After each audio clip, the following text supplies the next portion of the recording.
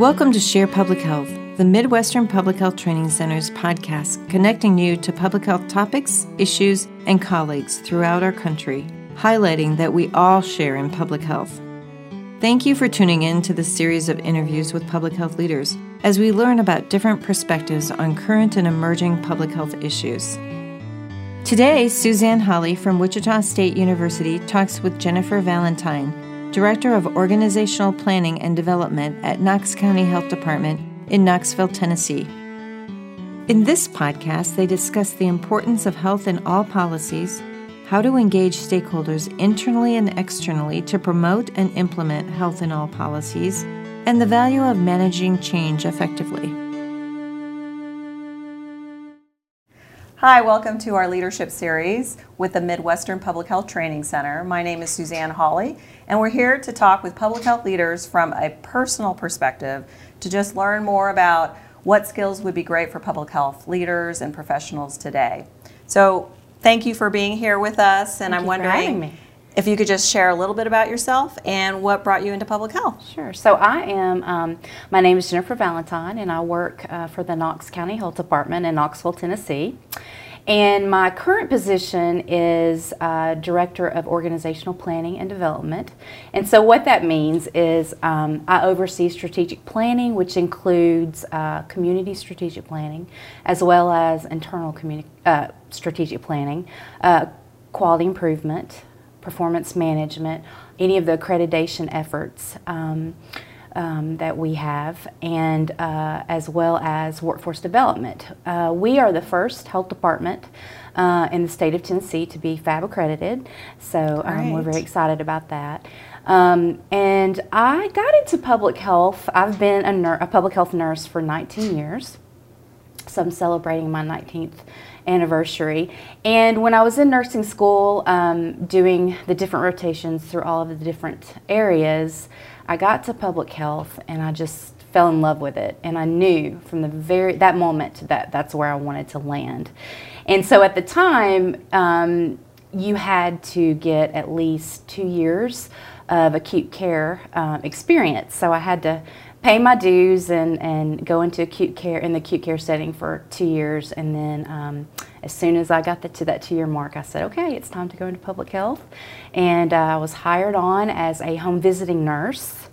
And then from there, I I started our HIV clinic, which was the Centers of Excellence for HIV.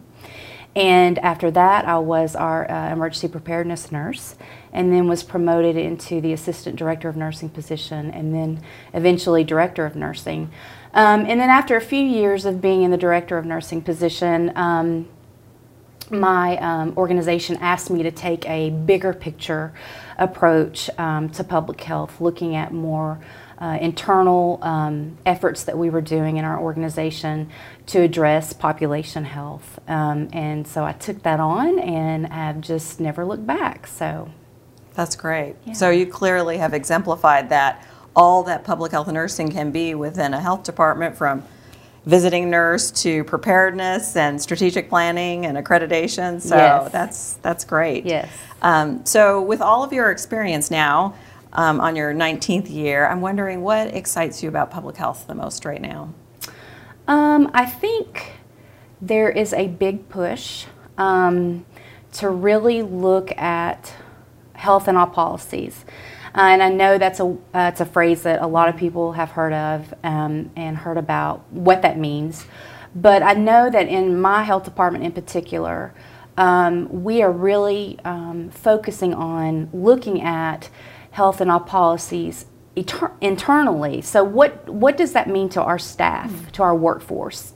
Some have heard of it, some haven't.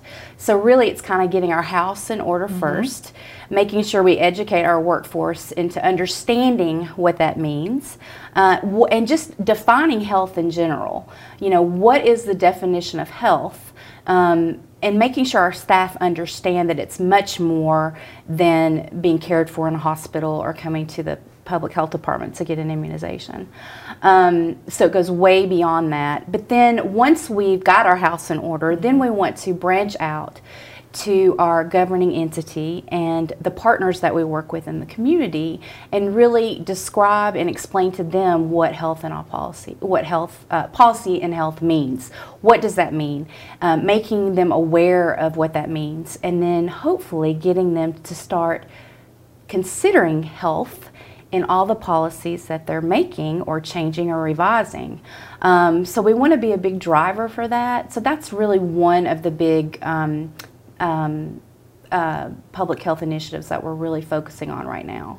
So I like the idea of the fact that you're talking about having that kind of modeling the way, you know, having some integrity to be able to, and vulnerable to look at yourself, to do that within your organization. But I'm also thinking it's probably you're able to have some safe experiments with, you know, seeing, okay, if this doesn't work, right, you know, where are we going to get pushback? How are we going to need to rethink things? That's exactly right. And that's how we look at a lot of our initiatives, whether it's health and all policies, or if we're looking to do some cultural competency training, or implicit bias training.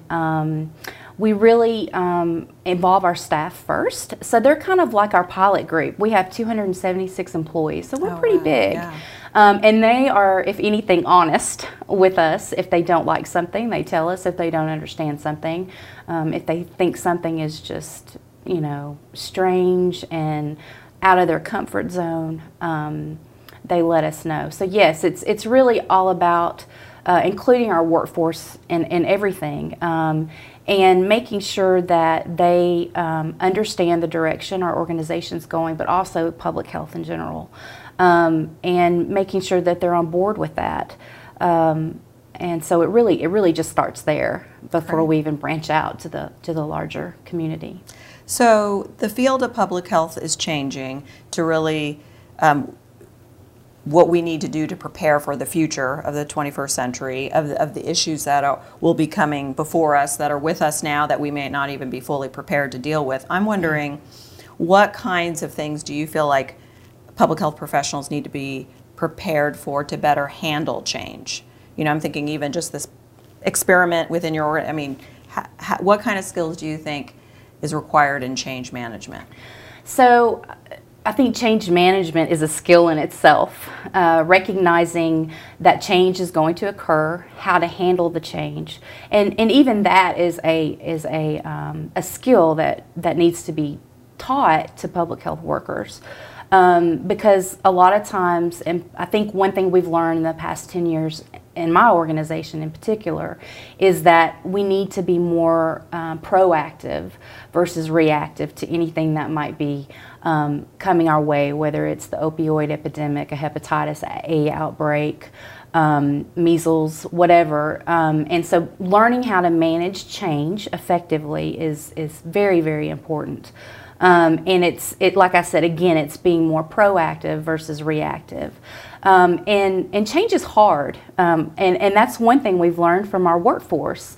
Sometimes when we implement things internally, it doesn't go over very well, and it's a change. It's a change in the culture of your organization. It's a change in the way of thinking, because a lot of our staff have been there for, you know, many years. It could be, you know, they've been an employee for 30 years in public health. And so understanding why change is important, and not remaining stagnant, you know, recognizing what are the things that we need to be working on, because they're issues that we are recognizing way before we have to be reactive versus proactive. So has systems thinking improved your ability to do the work of leading this kind of change? I'm wondering about systems thinking in general, in your opinion. Right. So systems thinking is a public health competency that we have been working with in our leadership within the organization. And the leadership in our organization is very strong in that area. When we have done a public health core competency assessment in our organization, the things that we have recognized that our staff has the most difficulty with is systems thinking and financial management. Some of our staff really don't have, they work in areas where they don't use those skills every day. And so our top tier leadership typically uses those skills every day, and so systems thinking is very natural to them. It just second nature. Where we notice that middle management really needs some help in systems thinking, and again, it's making sure they're aware of the big things, the big picture that's going on in public health across the country. What are the big initiatives, whether it's health in all policies, whether it's any of the other initiatives that are very important, recognizing that they have to look at those things, not only the programs and things they are doing on a community level, but they have to look way beyond that. So systems thinking, and how systems thinking really gets us to move the needle. So thinking about, okay, I'm working in the WIC clinic, or I'm working in environmental health, stepping back and going, okay, this is what I do every day, but what about, how does this affect the bigger picture? What am I doing every single day that's affecting the bigger picture? So when you're talking about making that connection and then them going out and doing the work in the community, what are the partnerships that you think are important in actually moving that dialogue forward to improve the conditions for that community in terms of their health? So the partnerships are so important, and thinking about the non-traditional partners, but also thinking about partners we've had for many years. So the school systems is key. We work with them all the time on so many different things. Our governing entity, they're a partner. And preparing them or educating them on things related to public health. Because they have so many things coming at them, but making sure that we try to keep the attention on health and helping our governing entity see what are some of the bigger issues. Nonprofits are very important. And law enforcement, we work with law enforcement on a lot of things that we do at our health department. One of our biggest partners, and who has given us so much in return, is our academic partnerships. We are an academic health department, and so we work with the University of Tennessee in Knoxville, and it's a huge university. And so we work for the Department of Public Health at UT, but we also work with the School of Engineering. We've worked with the School of Social Work. We've worked with the School of Human Resources. So we really tap into those resources to do things to improve the health of the community and also our organization. So partnerships are key, absolutely key. So I love hearing you say that not only are you working with schools or departments of public health, but you're working with engineering, yes, social work, I think about mental health, all these other issues that we may not be thinking about initially. And when you bring these partners to the table, or maybe you're trying to help them with what they're doing that connect to health, persuasive communication comes to mind. So I'm thinking, what are some of those critical pieces within persuasive communication that you think really help kind of move forward, the discussion? Some people may be reluctant, to partner. So I think the number one thing in communication is listening. When everybody comes to the table, they have an agenda. They're there they have reasons that they're there. But I think it's important when you're communicating with your partners to really think about listening to what some of their challenges are, and don't discount them, because they have unique challenges just like public health does. Taking those challenges into consideration, but then also helping them see the benefits of health in everything that they do. So being very persuasive about that, but then also not being forceful or discounting how they may be feeling about something, or the difficult things that they may be facing in their areas. Because, everybody has their own little land. The land of public health has its own challenges. The land of law enforcement, it's the same thing.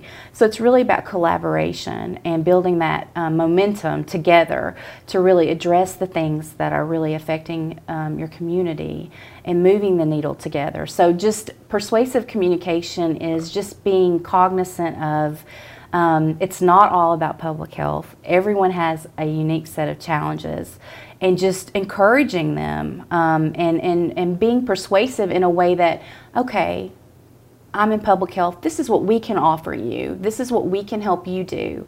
And then, you know, hopefully they can reciprocate some things to help public health as well. So sometimes it's not always all about what do we get out of this partnership. It's also about, okay, how can we help you, and in turn maybe you can help us. And I think that's where it starts. That type of communication is building the relationships that really matter and that will truly make a difference in the health of the community. So I guess I'm hearing kind of this sense of having humility and listening, because you don't know what someone's priorities are. You don't know what their values are. Exactly. To even begin a conversation without those and first also steps. Recognizing that just because someone's their goals and their values are this one day, in 2 years' time when you're still a partner with them, that may change. So you have to be cognizant of that. You know, they have changes in their areas just like we do. And so just being aware of that and being sensitive to that and being able to, you know, manage that change and determine, okay, how does this relationship, how is it different now that we're 2 years out? And, you know, what can we do to continue the partnership, but you know, continue to have momentum in the things that we want to change. So we've talked about a few things today, which include systems thinking, persuasive communication, and change management. I'm wondering if there are other things that you can think about that would help public health professionals kind of move forward in their work, if there are other skills you think that are important that we haven't talked about. Right. So, you know, I think again, getting involved at the national level. It doesn't have to be a huge involvement, or even just getting involved at the local level, whether it's joining a health council, or it's running for an office, or joining a board of a nonprofit. I think public health workers have a lot to offer outside of public health. And maybe you're the staff nurse that's working in the immunization clinic at a health department. You can provide wonderful feedback on health in any, whether it's a neighborhood organization. So just getting involved. It doesn't have to be anything huge, but just to have a voice at the table so that you can let others know what are some of the big issues in public health. I think if there was any training that has helped me in the past 2 years, and this is kind of interesting, is project management training. I had the opportunity to attend a training that was provided by the University of Tennessee College of Engineering on project management. And at first I was like, do I really need to spend time doing this? And it was so helpful. It was helpful in that it helped me think about financial management, making sure that I'm keeping up with the deliverables of a project. And those are the kind of skills that you can take when you're working on a coalition, or you're working with a community, or if you're working inside the walls of the health department. So project management is something that has recently kind of surprised me as a skill that, you know, is very, very beneficial. So. And, you know, I think that's great advice, because you see people who might be trained in a clinical role or a focused role, and then they kind of move up the ladder no matter what their discipline is. Right. And now they're supervisors in leadership positions, and they weren't necessarily trained for that piece of the work. Right. But right.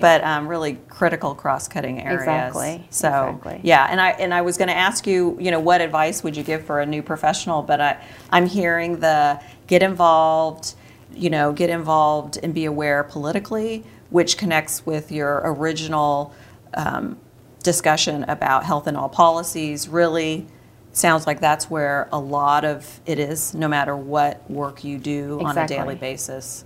So yeah, that's wonderful. Well, I really appreciate the time that you've spent with us today. It's just Thank you. Nice Thank you for having me. Hearing your thoughts.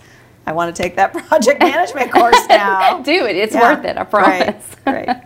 Well, thank you so much for listening to our leadership series, and we hope you'll tune in again for our future sessions. Thank you. Thank you for joining us today. We hope you tune in for the next episode of Share Public Health.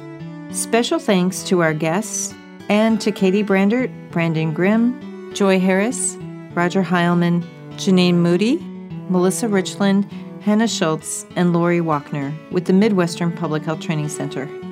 Theme music was composed and produced by Dave Hoeing and Roger Heilman. Funding for this webinar is provided by the Health Resources and Services Administration. Please see the podcast notes for an evaluation and transcript.